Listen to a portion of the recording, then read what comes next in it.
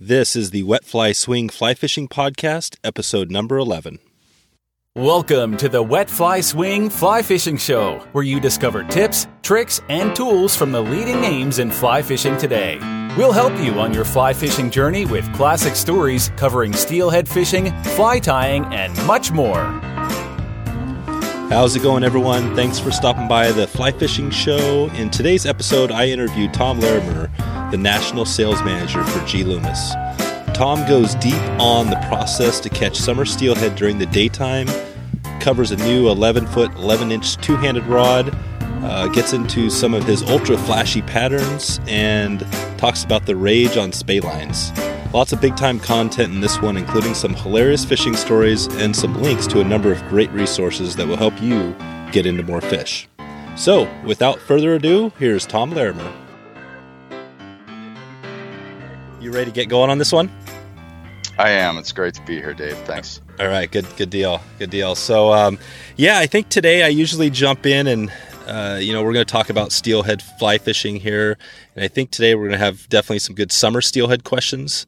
That's in our neck of the woods, at least kind of the Pacific Northwest. The Deschutes River is right in the back door. So I'd love to dig into a bunch of topics that, can hopefully help some people getting going out there. So, how's that sound? You want to start with summer steelhead?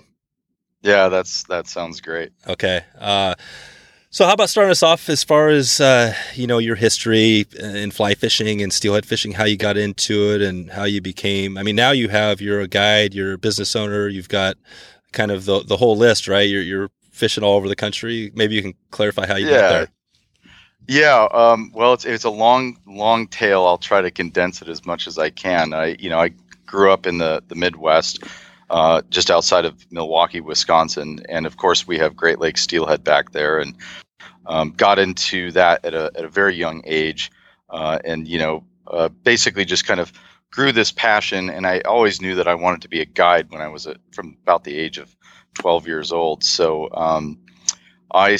basically, after graduating from high school and kind of dipping my toe into college, started my own guide business at the ripe old age of 22 back there. Wow.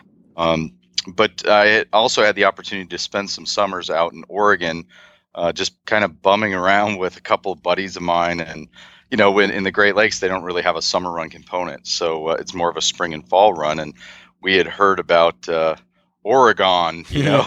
like summer steelhead, mountain biking, skiing, all that stuff. And as a young man with a lot of adventure thirst, I guess, we blazed out here and had a couple summers of just crazy, stupid fun and living out of our cars. And I ended up collecting cans to live for a while. I couldn't get a job, and basically just fell in love with the area of Hood River, Oregon, and all the surrounding fisheries, the Deschutes being included. But at that time, I ended up, I couldn't get a job out here, so I ended up kind of focusing on the Midwest, and ended up guiding in Michigan for 4 seasons. I spent about a four-year tour up in Alaska, guiding up there, and ultimately all roads kind of pointed me back to Oregon. So I moved back here in the early 2000s. I think it was 2002 is when I started to guide here, and I got a job with John Hazel up in the Maupin area, John and Amy Hazel. And I had a great experience there. I got to work with Deck Hogan for a year and learned a ton fishing with them and guiding for them. And then started my own guide business in the lower Deschutes, running jet boat trips exclusively. And that was in around, I think, 2005, somewhere in that zone. So, and then a couple of years ago, I decided to hang up the guide hat and get a big boy job. And so now I'm the national sales manager for G. Loomis. We're based out of Woodland, Washington. Cool. That's quite a story. What made you? That's always a good question. I love talking to guides because you hear people get into it and get out of it, and for all sorts of different reasons. What was the main thing that kept you from guiding for your whole career? Yeah. Well, I think you go through these different phases as a guide, and admittedly, I think when you first get into it, there's a little bit of an ego-driven element to it, but the thing that I really think separates really, really great fishing guides from all the rest is that, there's a discovery process in fly fishing. And, all of us went through it when we, got into it. And it's those kind of aha moments that you have in fishing that kind of take you from one plateau to the next. And so as a guide, I took a lot of pride and a lot of just gratitude that I got to be a part of sort of that discovery process in, helping people become a better angler, a better caster, all the skill sets that it really takes to be a good angler.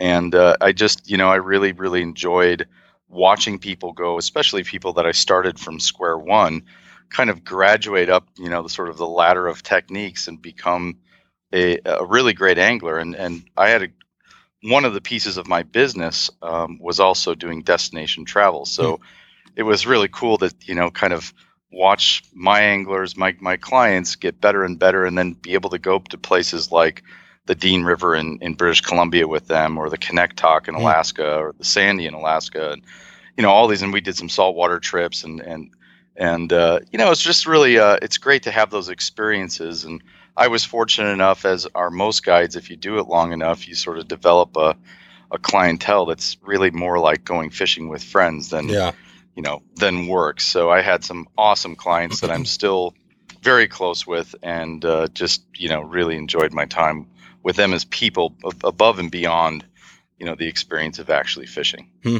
Cool. Yeah, no, that's a good way to clarify that. Maybe we can just jump right into some of the questions I have here. And the first one being, when you're talking about summer steelhead, I mentioned that in the intro there.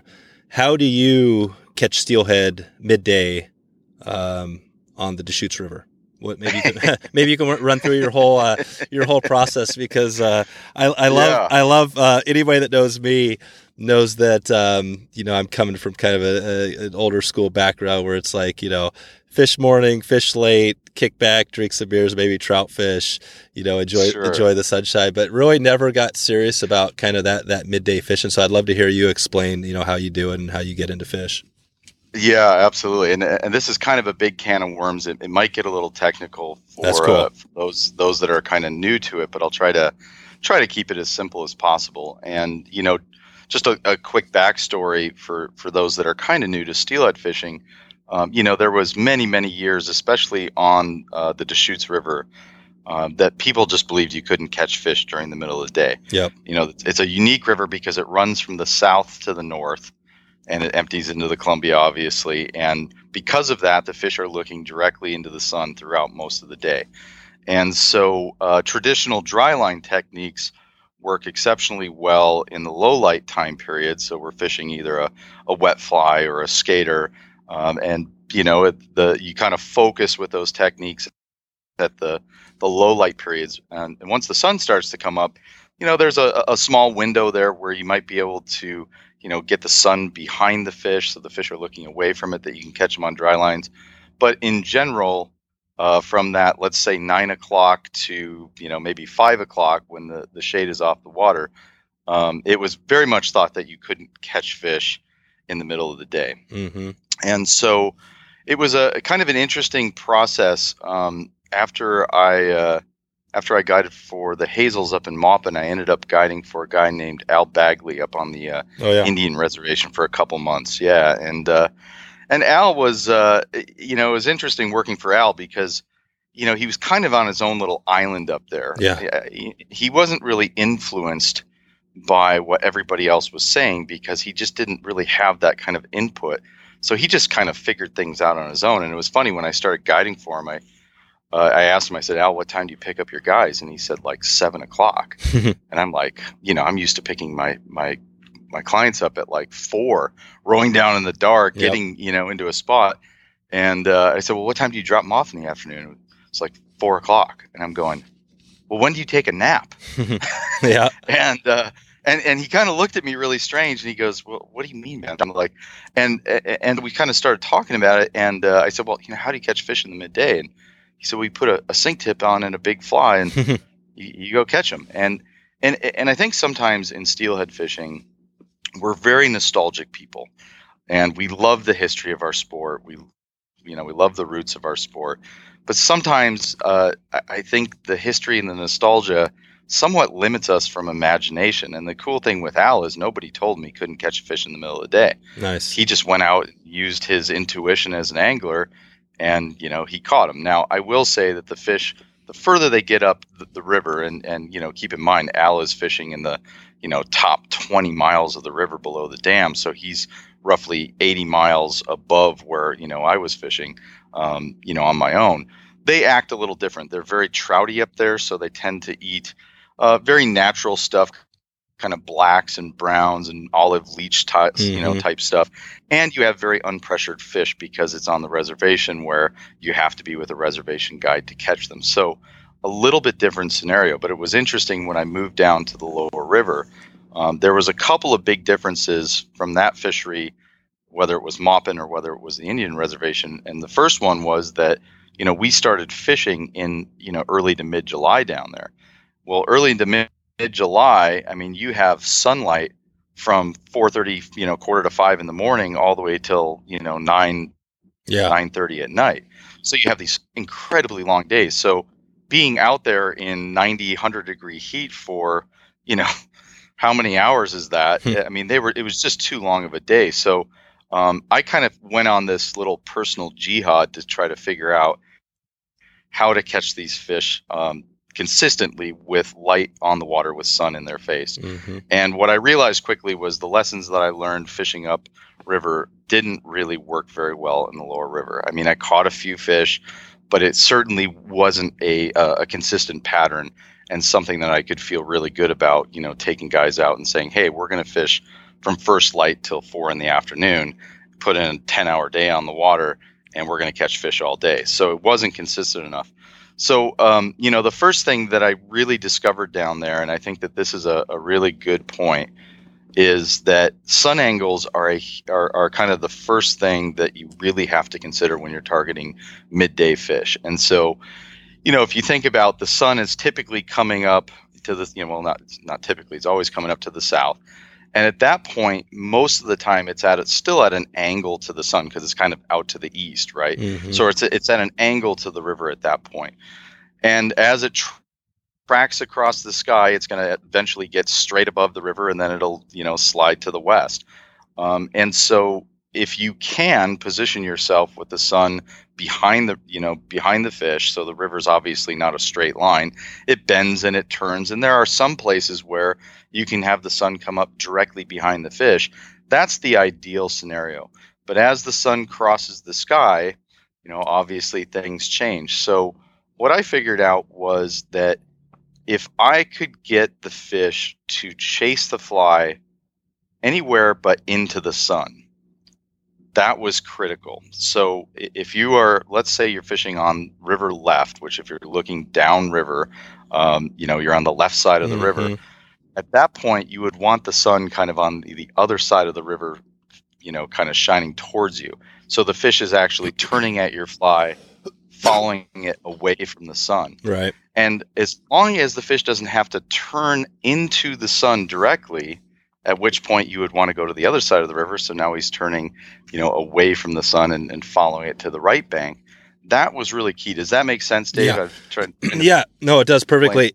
Exactly. No, I'm just thinking, and I was just thinking about some of the times that, I have caught some fish on sinking lines in the past in the daytime and things like that. And just, I'm trying to picture, where those were. But I think you're right on. I mean, the angles, and just thinking too, with one bonus that I think you have with the jet sled, being able to go up and go up and down the river is huge because a lot of guys are going down a drift boat and you're at your camp and you got your water, but if that water is like some of these things, if the sun's right in the eyes, then you're pretty much a little bit screwed. There's no doubt. I mean, the jet boat became as important of a piece of my arsenal as my Spey rod did, just to be able to move with the sun angle. So that was really a key piece to it.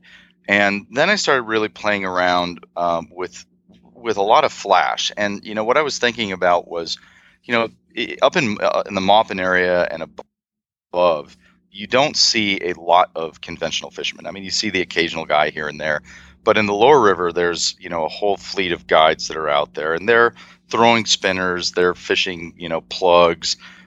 they're throwing spoons, and pretty much everything that they do is they're fishing it deep. It wiggles a lot, and it's got a lot of flash and a lot of vibration. And so I started to play with a lot of different flash colors.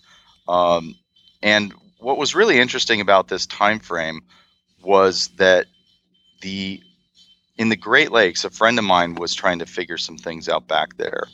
And he was kind of starting to play with flash colors as well. Mm-hmm. And so he and I, his name is Jay Niederstad. He doesn't guide back there any longer, but he really was one of the best guides in the Great Lakes Theater. And he's kind of starting to play with all these different flash colors, and I'm playing with it. And I'll never forget the very first day that we went out with flash. It was like, I mean, the first run we went into, we caught 5 with the sun right into their face. And it was like mind altering. I was like, oh my gosh, this is absolutely incredible. So it was interesting because that first year I kind of just stumbled onto a flash color that worked really well. It's called Grape. It's a Flashaboo color. And I mean, I'm using a lot of flash on the fly. Yeah. A ton of flash on it. And typically these are like a leech pattern. I fish a lot of tube flies. Yeah. And, either a purple or a black leech, usually some kind of an egg sucking version with a pink or chartreuse head. And just a wad of freaking flash on the back end of it. And so just your typical intruder or something like that. Yeah. And so, but what was interesting was that lasted really well until about mid-September, and then it just stopped working the first year, which it took me a couple of years to kind of figure out that the flash color really does kind of change through the season. And as a general rule of thumb, the earlier the fish are, so our kind of July and August fish, tend to like brighter flash colors. And as the season progresses and the days get shorter and the light gets lower, they tend to go more darker colors. So blacks, copper is really key in the late season, bronze. And you can kind of see it shift. I mean, it's pretty amazing how it just like completely changes, and you'll have a pattern that's working one day, and then all of a sudden it's done. And if you talk to the plug guys, they'll tell you the exact same thing. The same plugs don't work day after day after day. They'll have patterns emerge. So the flash color became kind of a big piece of it. But then I really started to play. I think the third thing was I really started to play around with how we fish the fly. And traditional steelhead fishing, when you're fishing a sink tip, especially like in the winter, you're making a cast down and across, make a mend upstream, you kind of slow the fly down and you swing it across. And so the fly is really oriented parallel to the current at that point. And, when you think about it, when you're fishing in the midday sun, you need to create as big of a profile as you absolutely possibly can. I mean, if you hold your thumb up to the sun versus a basketball up to the sun, what are you going to see easier, right? Yeah. So we really started playing around with fishing the fly super, super broadside. And the other thing that I realized in this is obviously if the fly is oriented perpendicular to the current versus parallel, it's going to be swinging a lot faster. Well, as an added benefit, honestly, the difference in swinging it fast, especially in the early season, was like night and day. Like and this is kind of gets back to my comment about sort of how we almost hold ourselves back with nostalgia. Right. You would not believe how fast I swing my fly, especially when water temperatures are in that, high mid 60s all the way down to like even low 60s. I mean, we are burning it. But the big thing is we're trying to create as big of a profile as we possibly can to get that fish to see that fly as well as they can with the sun right in their face. And so there was another kind of component to that. And that was really getting the fish to sort of notice the fly. And this actually kind of took me a while to sort of figure out. And I mean, honestly, this probably took me 10 years to really kind of realize what the deal was. I would have clients show up, and I'm thinking these 2 specific clients that fish with me every year. One of them was a great caster. He would cast, 100 feet out there. And the other guy was like, he just didn't put as much effort into it. And he was a good caster, but, he's probably casting 60 feet. Right. Well, consistently, the guy casting 60 feet was out fishing the guy casting 100, nice. Even though technically he's a way, way better caster and arguably a better fisherman. I think he fished his fly cleaner and all that stuff. But what I noticed was that, you know, if you think about making a cast out, you make your mend, the fly sort of dead drifts. At some point, the fly really it changes attitude. When it comes into tension, it makes a distinct change. And what I noticed was if I can make that fly make that distinct tension change in front of the fish on the seam, I think what happens is they see this thing fluttering. All of a sudden, it creates this trigger because they see this, you know, change in the attitude and speed of the fly. So it sort of became, to me, sort of the keys to the kingdom with this, because you think about that fish is down there looking into the sun, and they see this thing out there. It's fluttering, it's flashy, and all of a sudden it changes directions right in front of their face. They're going to notice it and they're going to turn. Yep. And this is kind of getting back to my original point about making the fish notice the fly, is like if I can get that fish to turn away from the sun, now he feels a lot more comfortable going after it, right? So casting distance is such a critical piece. And I swear to God, it's really funny because, you know, anglers, we spend a lot of money on really, really expensive rods, fly lines, all that stuff. We go out on lessons and like, I mean, you know, we want to jack. Everybody wants to jack a ton of line, right? And I always have clients come every year, you know, and they've been practicing, man. And they strip out a bunch of line and they jack that thing 100 feet out there. I go, dude, that is awesome. You smoked that. Now reel in 50 feet because the fish is sitting right there. Yep. And that's cool. I mean, I think the best day that I ever had on the Deschutes was with 4 anglers. And it was kind of a specific situation because there was a lot of kings around. So the fish were kind of in tight little close buckets to the shore. But we landed like, I don't remember how we landed, but I think we hooked 42 in the morning with 4 anglers. And the key to that morning, I said to the guys, look, if you're wading over the top of your boots, you're too deep. And if you're shooting more than 10 feet of shooting line, so you're making maybe a 50-foot cast, you're casting too far. And the fish were just, I mean, and the Deschutes is kind of in its own little world in that sense that I do think a lot of people overfish the runs. But the lesson to be learned, the takeaway is, you know, if you can read water and you can go, okay, that's where I think the fish is, try to make your cast just far enough past it that you mend the fly, it dead drifts, and it's going to come tight in their world so they see that direction change. And so that's a big thing. And then if I can get that fly to kind of track across in sort of a broadside profile, that's really key. So there's one last element to all of this. We've talked about a lot of stuff, but there was one thing, and really it took me a couple of years to figure this out.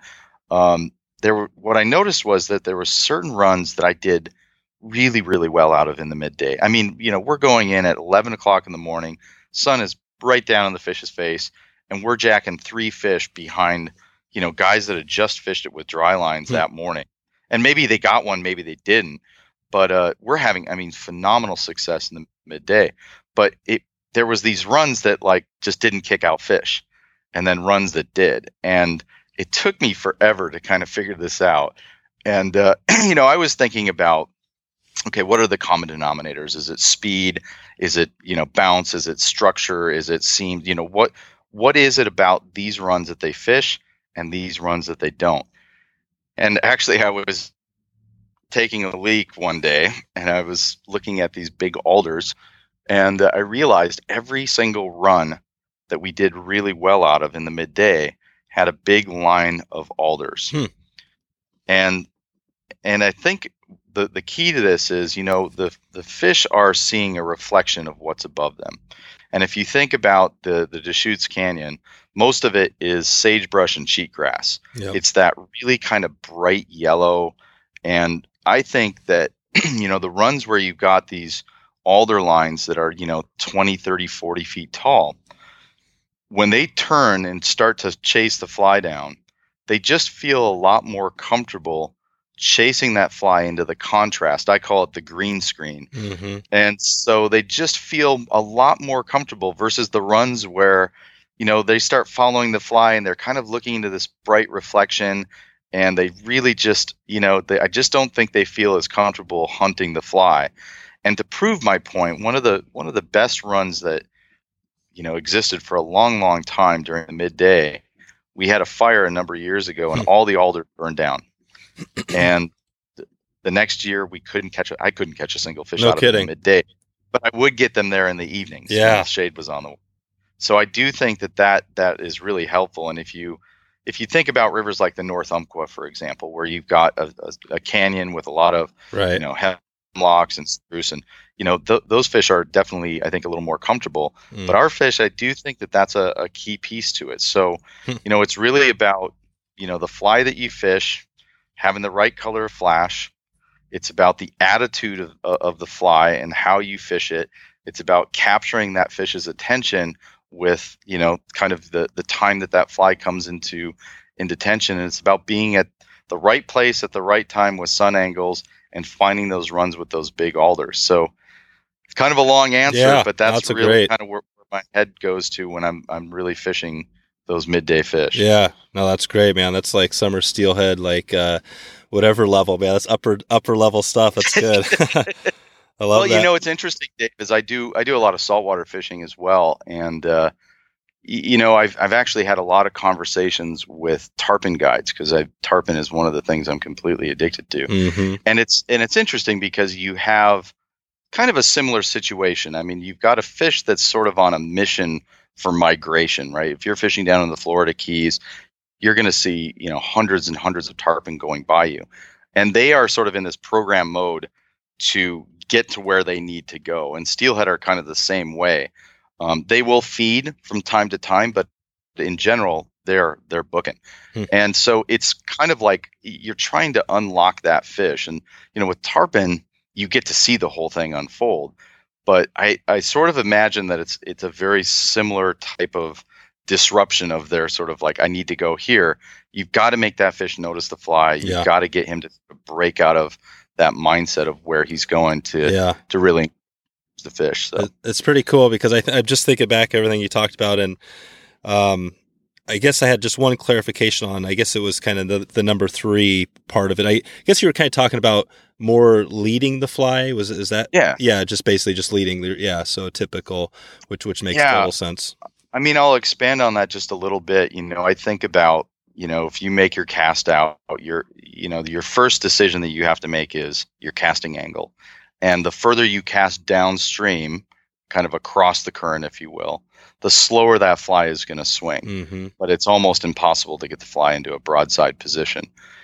The more, across the current you cast, or sort of 90 degrees to the bank you're on, obviously the fly is going to swing a lot faster, but it allows you to really kind of get that fly into more of a broadside position. So, once you've made your casting, once you've made your cast, your next decision is your mend. And is it a hard upstream mend? Is it almost like a downstream pull? But whatever you do, we're trying to create slack so that sink tip and the weight of the fly. I mean, typically I'm fishing a fly with some weight on it because I want it to get down. And, there's that slack period. So once I bring the fly into tension, I usually have my anglers kind of lift their rod, and really the attitude of the rod is what's going to set the belly. So in other words, if I lift out over the water with my rod, I'm going to set the belly kind of into the current, and I'm naturally going to create a slower swing. If I lift downstream, or kind of the inside, now I'm going to set it in a super broadside swing. So that kind of, I call it the point of contact. When you've made your mend, it's dead drifting, I'm now going to lift and get that tension on the fly and get it fishing.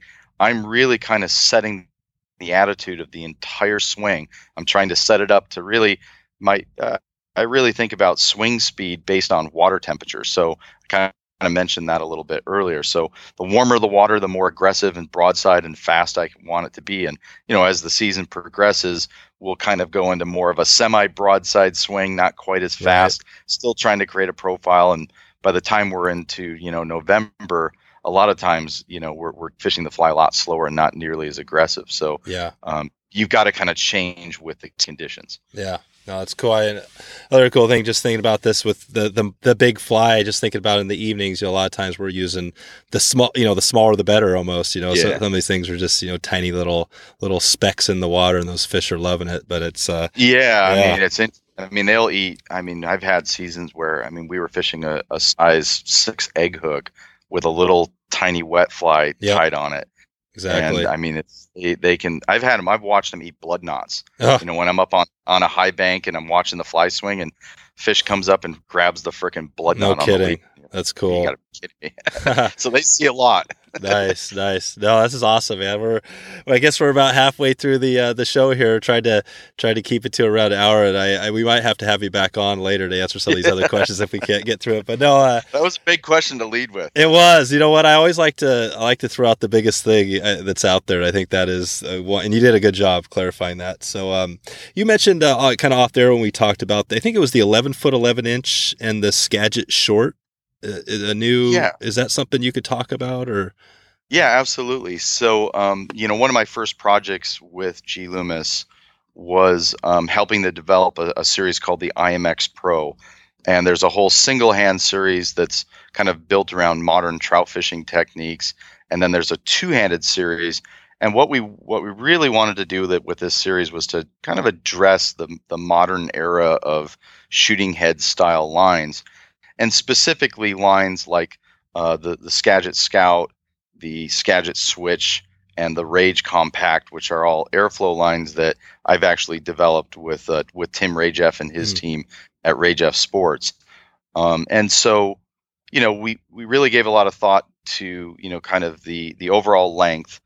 Switch rods are fun and they're light, but they just, in most cases, I just am always asking myself for something a little bit longer.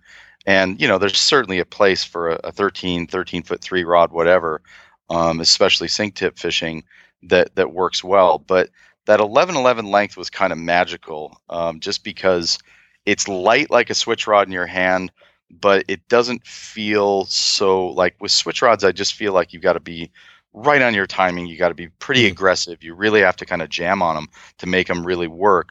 This has more of a true Spey taper, so it's got a fairly powerful tip section, very positive, and it has some nice flex through the mid, so you don't feel like you're super rushed through it. They're really easy, really fun to cast, but just kind of that perfect length that you've got enough control to, fish those 60, 70, 80-foot casts. Yeah.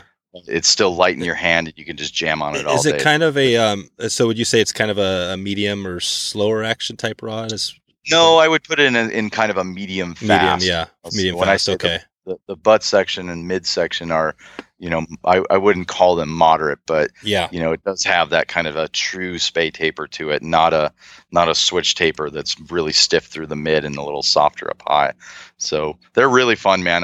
You jam on them and put one of those Skagit Scouts or a Rage on them, and my gosh, man, it's just they're addictive.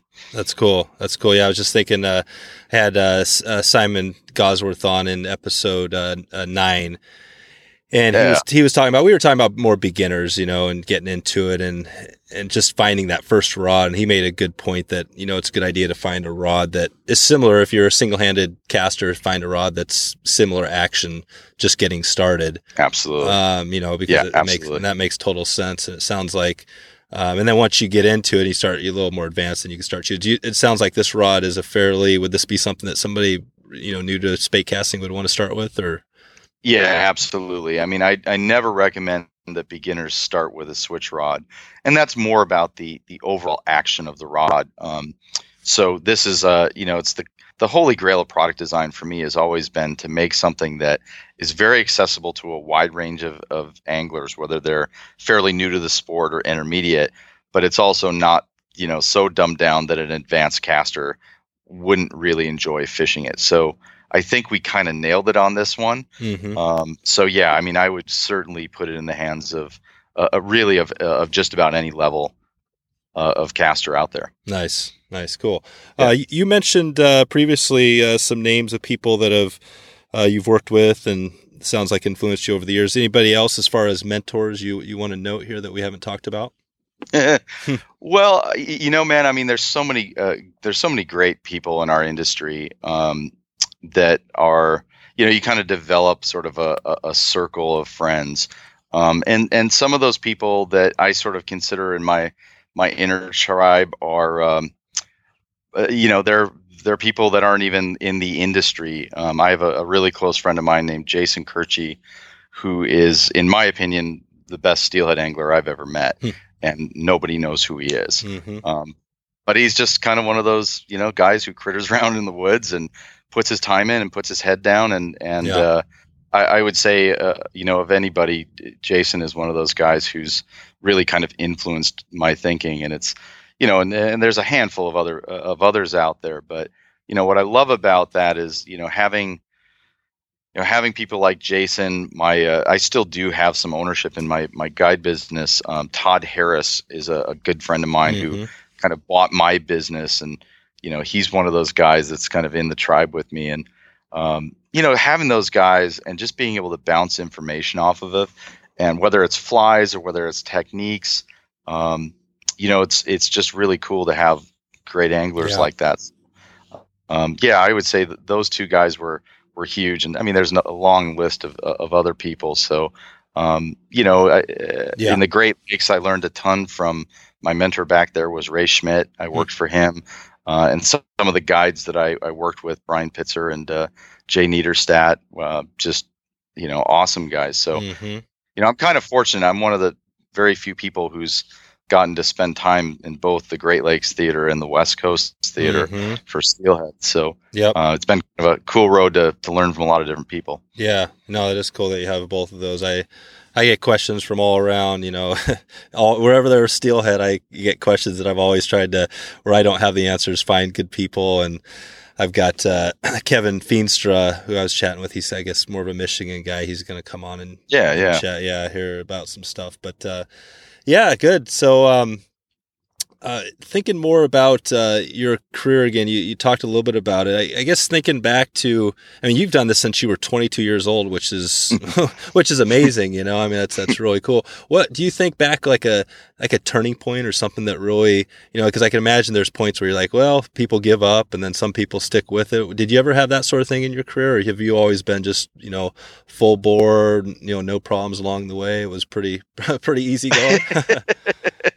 Oh yeah, man. I think anybody who spends enough time rowing boats and jumping in and out of them and guiding, there's definitely those moments when you're like, what have I done? But I think for me, probably one of the bigger moments was that when I started my own business, I was on my own for the first couple of years, and then I added a number of guides. At one point, I had like 3 or 4 guys working for me, and honestly, I got to a point with it where I was completely burnt out. Now, at that time, I had started steelheadbum.com with my good friend Travis Duddles from the Gorge Fly Shop. So not only was I, running a guide service and managing a guide service, I was still guiding 4 or 5 days a week, plus running this online store, plus doing private casting lessons, clinics all over the country, speaking engagements. And I just got to this point where I honestly I hated it. I just didn't even want to think about it.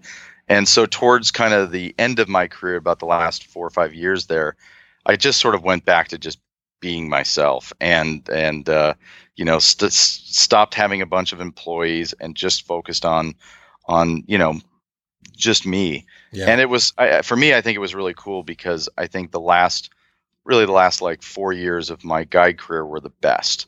And I was really close to just going, is this really where I want to be? And the last 4 years were just awesome. I think I made some changes in my business. I went to exclusively camp trips on the Deschutes during the fall, and that really was a game changer. And just really enjoyed the end of it. And and truthfully, when I retired,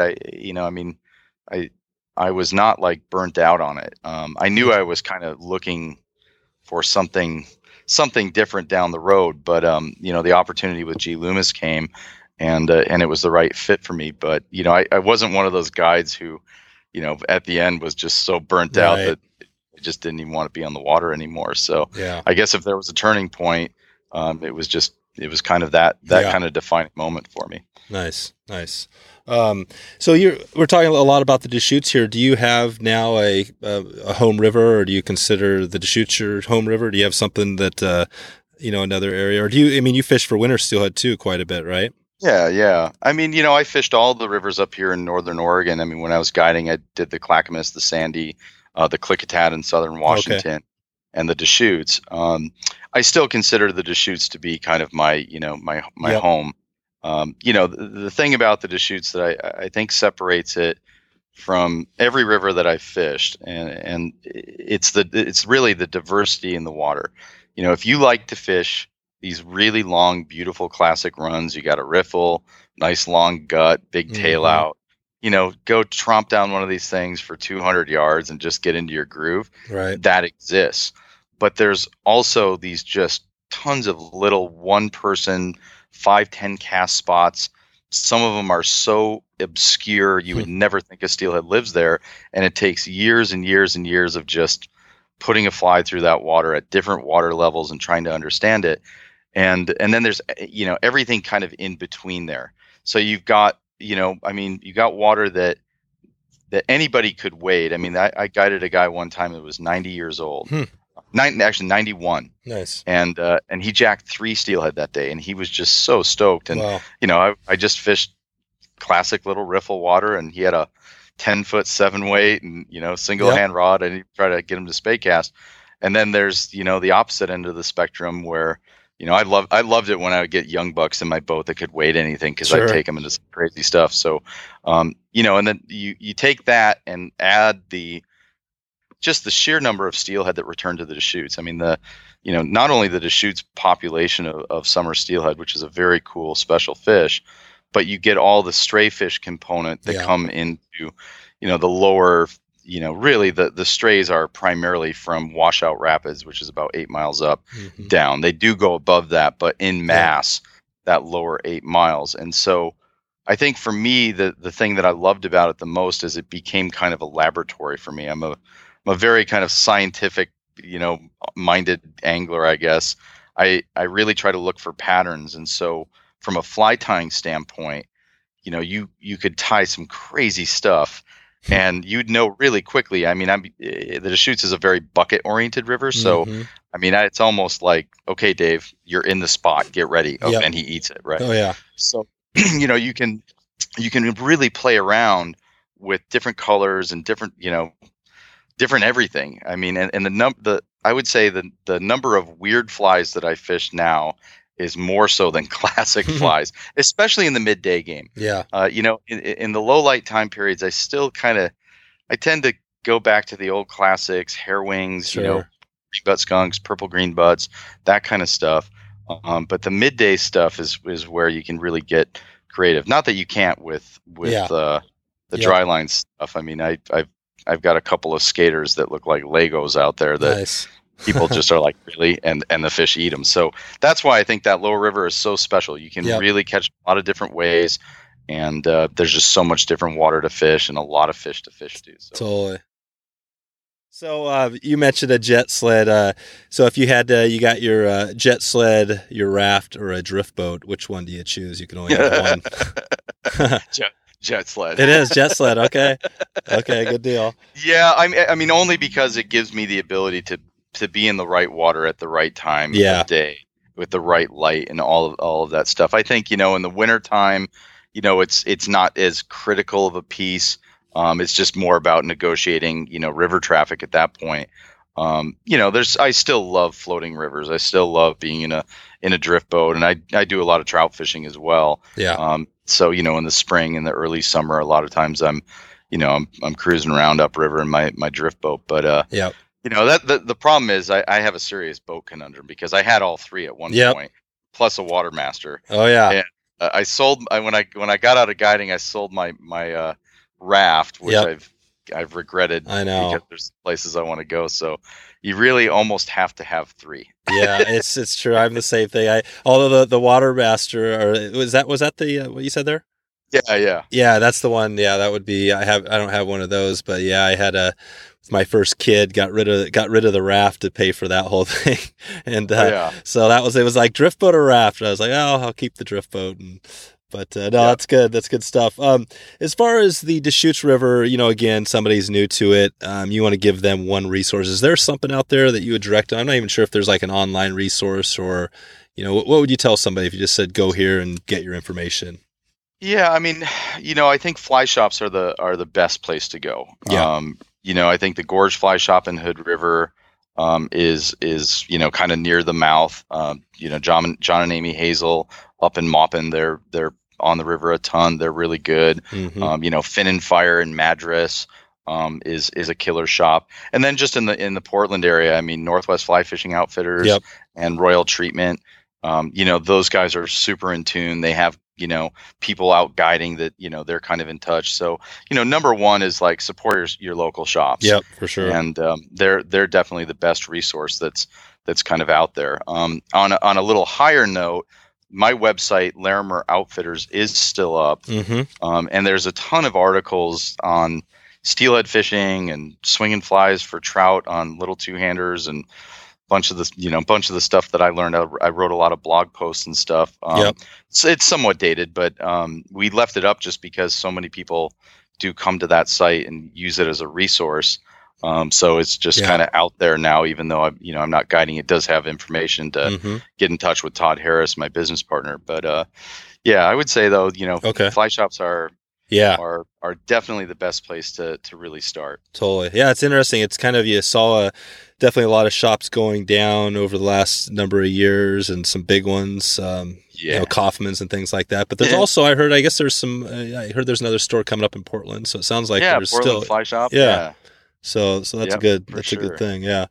Well, it's definitely a changing landscape. Yeah. Of, as people buy more and more online. I know. And we all do it, but at the same time, if we don't support those small shops, they're going to end up going away, and we're going to lose that resource. Exactly. Exactly. I think I heard this last, was it holiday season or whatever, like $100 billion online or something crazy. Yeah, it was pretty insane. I think between Black Friday and Cyber Monday, 62% of sales were through Amazon. That's what it was. Yeah, totally. It's insane. Crazy. Let's see. I guess we got a little bit of time here. I got maybe a few questions. Maybe we'll do a little bit more of a rapid fire round here. Yeah. So getting back to the flies, I guess you mentioned you definitely described the types of flies at midday, but do you have any names or anything we could throw out there for flies that somebody could take a look at, or are they all just kind of your own creations? Well, a lot of them, a lot of stuff in my box is not necessarily available commercially. There is a few. So I have a pattern called the Loop Leech that's through Solitude Flies. That's a pretty good one. Scott Howell has a really cool intruder pattern that I think fishes really well. Trying to think, Aqua Flies has done a great job. They offer a lot of tubes and stuff like that. There's not a lot of people fishing a lot of the flash that I did. Mm-hmm. So if you're a fly tire, you kind of have a little bit of an advantage there. But there are some patterns out there that will work really, really well. But I have a pattern called a reverse marabou that's super easy to tie, and even though that fly isn't available commercially right now, there's a lot of patterns that are fairly similar that will work really well. Yeah, cool. As far as, you already threw out a bunch of great tips and things like that, but just for steelhead in general, summer or winter, do you have any steelhead tips? Maybe a tip or two that you would give somebody? Yeah, absolutely. I think the biggest thing is, the best anglers that I know are the best at observing the conditions around them. Mm-hmm. And a lot of times we go out there with sort of assumptions. People, I think, need to really think about what are the given conditions of the day. And you got to think about, what's the water temperature? What's the trend of the water temperature? What's the, environmental conditions, the weather? What's the, the river traffic? Has it been really, beaten down? All of those things. And try to make a game plan based on the given conditions. If you just go out there and do the same thing over and over again, and this kind of reminds me of a funny story. This guy who used to come into the shop in Maupin when I worked out there, he was a great guy.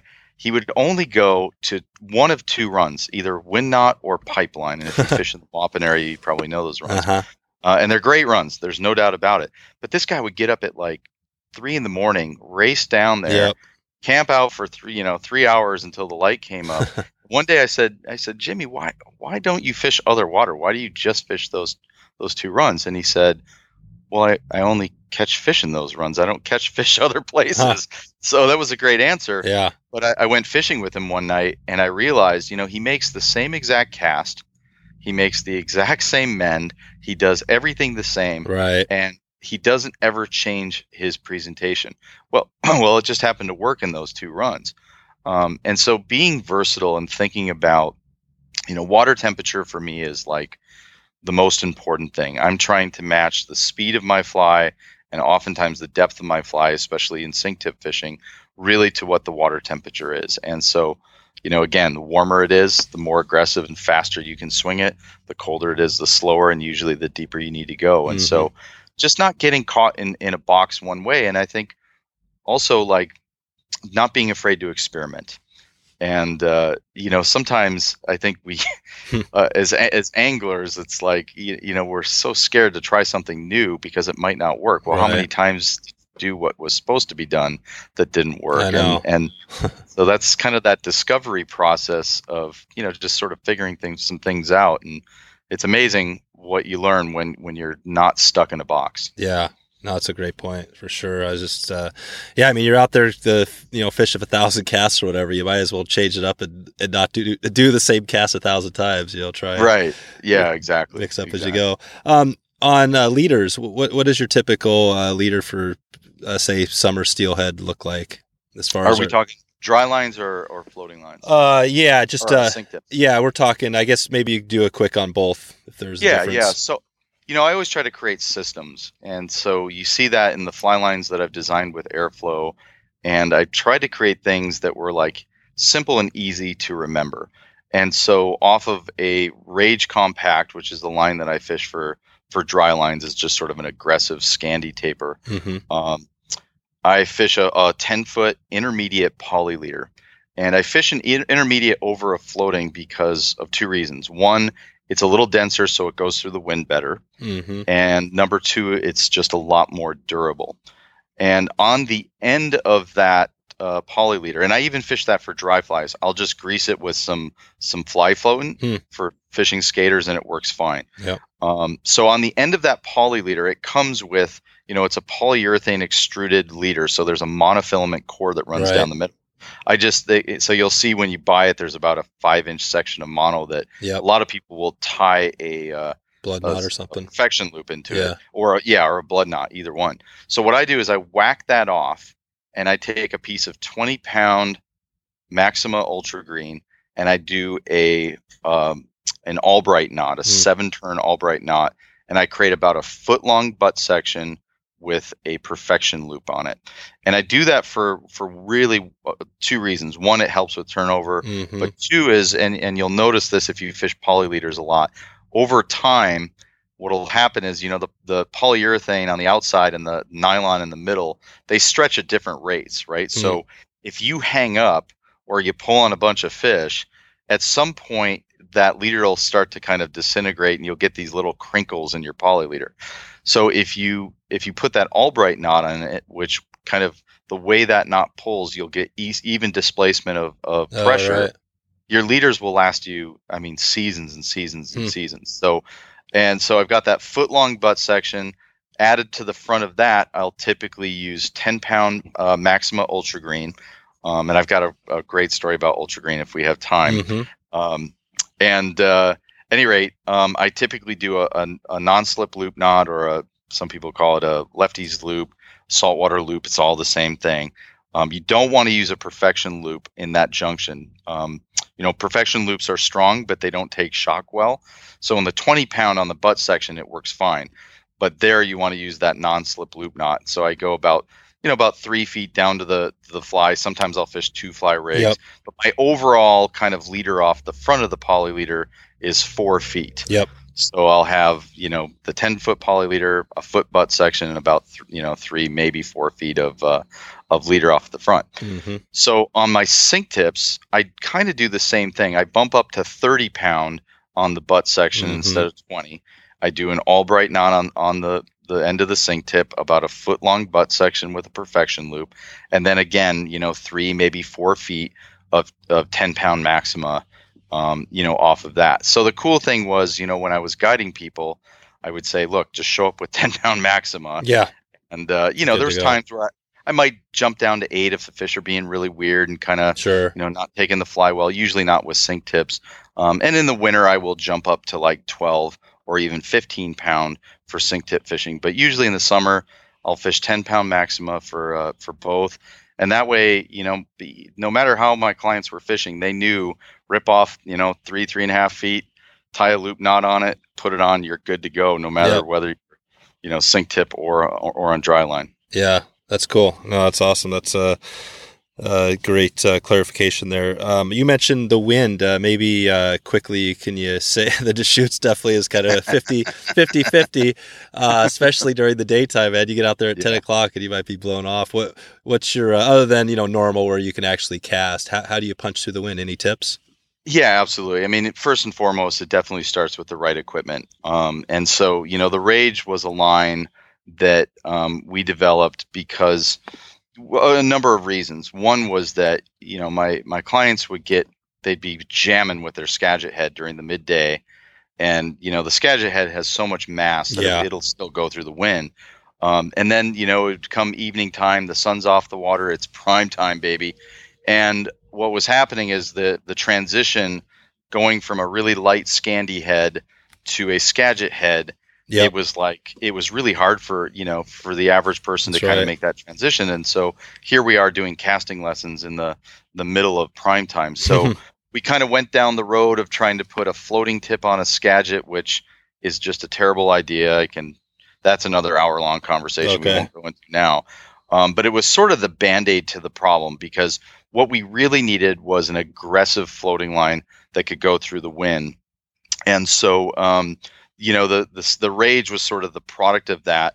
So it was, because the other problem was the Scandi heads have really long tapers and really small diameters. And so what I was noticing was, the head would turn over, but the leader would go way upriver.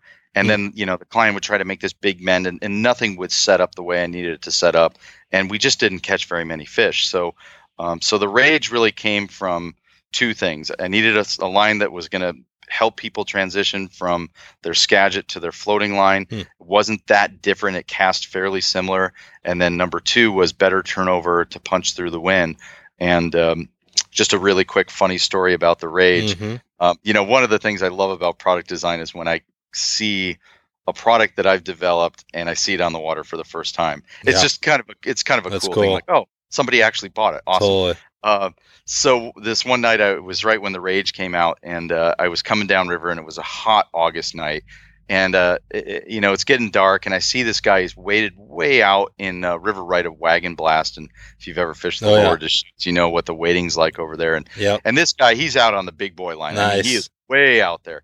And as I'm getting closer, keep in mind I'm going 30 miles an hour downriver. Oh, right. I'm getting a little closer to this guy, and I can see he doesn't have a shirt on. He's got a baseball hat and he's got a pair of earphones on. And as I'm getting closer, I can see he's out there, like he's really jamming, like he's almost dancing. Nice. Right? And then as I get really close to him, I realize that the only thing he is wearing is a black Speedo. No way. Oh my God.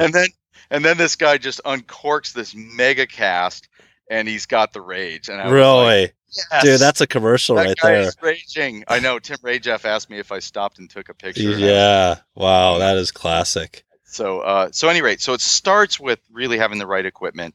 And then, I would say that, number one is just practicing your casting really helps. Yeah. But being able to, first and foremost, just shorten up. I mean, that if the fly doesn't turn over, and by that I mean the head extends, the leader comes tight, and the fly actually lands tight, your chances of catching a steelhead just went down astronomically. So you're better off literally just casting the head than casting 20 feet of shooting line and fluffing it out there. Hmm. So cast shorter in your range. Try to cast lower. I always tell people, on your back cast, stop a little bit higher than you normally would, and on your forward cast, stop a little bit lower. And then I always will drop the rod tip. I'll make my cast, I'll stop the rod, and I'll drop the rod tip so everything comes tight on the forward cast. And that takes a little bit of practice to be able to kind of go through the wind. And then just from a general kind of casting standpoint, I think what happens to a lot of people in the wind, especially, you've been out there, Dave, when it's blowing miles an hour, it makes everybody go faster. And what I always tell people is, the wind is going to help your D-loop. Your D-loop is like a big sail. So if normally if you had a magic sensor on your hands, if there's no wind, you usually use about 40% behind you into your D-loop and 60% on your forward cast. So I always tell people, look, the harder the wind blows, and this is kind of the same for casting in tight fishing situations, come around with less speed in your back cast. So if you normally cast 40-60, come around 30-70, 20-80. So the harder the wind blows, the less energy you really need to kind of make in your back cast, and the more energy you can make in the forward cast. And that would help people. Usually when you tell people to slow down, it leads to all these bad problems. It's one of my biggest pet peeves as a casting instructor is when I hear people say, oh, you just need to slow down. Right. It's slowing down at the right time. So that would be kind of where I would start with people. And, and there's some little other tricks that we do to kind of get the fly to turn over. But in general, those are a couple things. Just don't rush your back cast. Take your time on your back cast. That is the beginning of making a good cast in the wind. Perfect. And did you mention you had another story, or was the Speedo, was that the one you wanted to get out there? Oh, no, the Speedo was a different story. Oh, cool. So people ask me, what tippet do you fish? And a number of years ago, I think it may have been the first year I was guiding down there, maybe the second. The longest clients that I've guided, these two great guys, one's from Seattle. Well, they were both from Seattle. One of them moved down to California, and I just love these guys. They're awesome guys. And we were fishing up in the Clone area, which is just about 8 miles up from the mouth. And it's kind of getting towards the end of the night. And I always have these little markers. As the sun goes down, I go, okay, when the sun gets to that little cliff up there, I know I've got about 30 minutes before it's dark, and I gotta go. And so, it's the lights getting up to that little spot. So I went down, and I got Cal, this guy's fishing down below, and, kind of, all right, man, great day. And we caught some fish that day. It was a good day. And, let's head for the barn. And we're walking up, and his partner, Jim, I saw him hook this steelhead. And I knew from even 100 plus yards away, actually, I was probably a little further than that, I could tell it was a really big fish, just because I saw it come out of the water and went, wow, it was noticeably big. Yeah. And so by the time we get up there, and Jim is a very, very experienced angler. He's caught many fish with me, many fish on his own with other guides. He is freaked out. He's visually freaked out. And all he could say is, big fish, no grab. Big fish, no grab. And I'm like, dude, you have to take a breath, settle down. Right. And apparently there was never really a grab. This just giant steelhead came rocketing out of the water, and he came tight to it in the air. Oh, wow. And and I could tell by the way just the rod was throbbing, and it was a 12.5-foot 6-weight. I could tell this was a really, really big steelhead. And Jim knows how to fight fish, but I'm watching this fight go down, and I'm kind of coaching him now, and we're putting the screws to this fish. And at one point, I'm looking up, and there's no sun left on the rim of the canyon. Right. And I'm going, I remember saying to Jim, I said, look, man, you either land this thing in the next 2 minutes, or you have to break it off, or we're going to be walking out of here tonight. Right. And we finally, we get this thing. I'll never forget this, Dave. This fish came up, and it looked like the side of my 65 quart cooler. It was massive. And I freaked out, and Jim freaked out. We both started freaking out again. Okay, settle down. And I'll never forget when I put my hand around that fish's tail, around its wrist. Usually a Deschutes fish, 6-8 pounds, you can grab those little guys pretty. Even a big fish, 12, 14 pounds. This thing, I could not get my pinky or my forefinger or my thumb to wrap around the actual fish itself. Huh. I mean, I just had to cradle it. Yeah. And it was massive. I mean, the head on this thing looked like a freaking Labrador Retriever. Huh. It was massive. Was this in the later in the season? It was in October. Oh yeah. Kind of mid-October, and we caught this thing on a size 8 Yep. reduced green butt skunk. I mean, Exactly. it was like the size of like a 14 hare's ear, right? It was just Yep. tiny. And so at any rate, we marked it on Jim's rod. I go, do not move your finger. We ran to the jet boat. I threw a ruler at him. We measured it out as it was just short of 43 inches. Jeez. I mean, it would have. I have no doubt that which was high 20s, maybe even 30 pounds. We didn't get a girth measurement, but I mean, this thing was just. It was. No I've kidding. held some really big steelhead up in British Columbia, Yep. and I've never seen anything even close to this thing. And so the guys still talk about that night. Sure. That's pretty sweet. Rolling through. I probably should have not driven the boat. Did you guys get a picture of it? We didn't. I mean, we were literally when we came through Moody Rapids. So for those the list that have never been on. Oh, so you were going. You had to go through Gordon Ridge all the way down. Yeah. You had to go through like 4 major rapids in a jet boat going down river. And by the time we went through Moody, it was dark. But getting back to the leader, because people say, well, do you fish fluorocarbon, anything like that? So that was on 8-pound Maxima. Yep. But the crazy thing is there was actually a wind knot in the tippet, which is reduced almost in half. So after that, I don't fish anything but Maxima Ultra Green. I'm not even sponsored by, but it's just, I mean, it was amazing. So it was it was the biggest steelhead I've ever seen, and it couldn't have happened to better couple of guys, and that's sweet. Just it was really cool. That's so. what it's all about. I actually had a question here. I didn't. Maybe I'll ask you next time. I was going to talk about maybe that was it, your most memorable fish. I was thinking more for you, but that's pretty cool to have a most memorable one from somebody else that you guided. That's awesome. That was a good one. It's up there on the list of fish for sure. That's cool. Whether it was mine or one of my clients. That's sweet. Good stuff. So what do you have going the next 6 months or so, I guess, for yourself or for G Loomis? Anything new coming out? Anything we should look for? Got some consumer shows that we're doing here. We're going to be in Edison, New Jersey here in a couple of weeks, kind of depending on when this is published, I guess. Mm-hmm. But that's at kind of the end of January here, and we're going to be doing some stuff at the Midwest Fly Fishing Expo in March. We don't really talk about new products at this point, but we're really kind of. I mean, IMAX Pro really kind of dropped in this November of last year, so it's actually still kind of on the forefront of new products for us. So we're going to be doing a lot of consumer events through our dealers. So especially in the Portland area, oftentimes I'm at those. So if anybody's cruising around there, definitely swing by and say hi. And we'll be probably doing some Spey claves and stuff up in here in Portland, as well as there's one up in Alaska now. So we just got a lot of events coming up. We'll be promoting the new rods and trying to sneak in a little fishing in the meantime. Perfect. So I guess we talked a lot about summer steelhead and things. Anything else you want to add as far as that we missed today? we covered. I think we covered the my first second question on midday. You covered that well. Yeah. I mean, it's a lot to talk about. Sometimes a good campfire and a glass of whiskey is.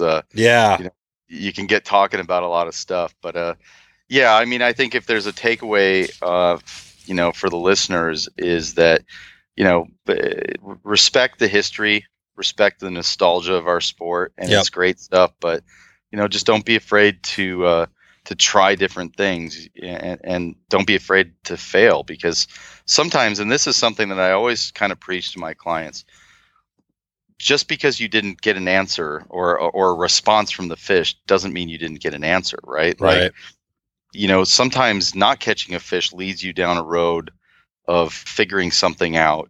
And it's okay. It's okay not to catch fish all the time. So, and I know that's tough. If you get, I'm kind of a weekend warrior now. It's kind of funny because but now I just get to fish on my weekends. But at the same time though, man, I think if everybody's swinging green butt skunks, doing it the same way, sometimes just doing things a little bit different, a little bit out of the box, makes a huge difference. And it makes it fun. And I think, lastly, what I'll say is that, we talked a lot about kind of like positioning the fly and swinging your fly. I think the thing that my clients always said to me was that,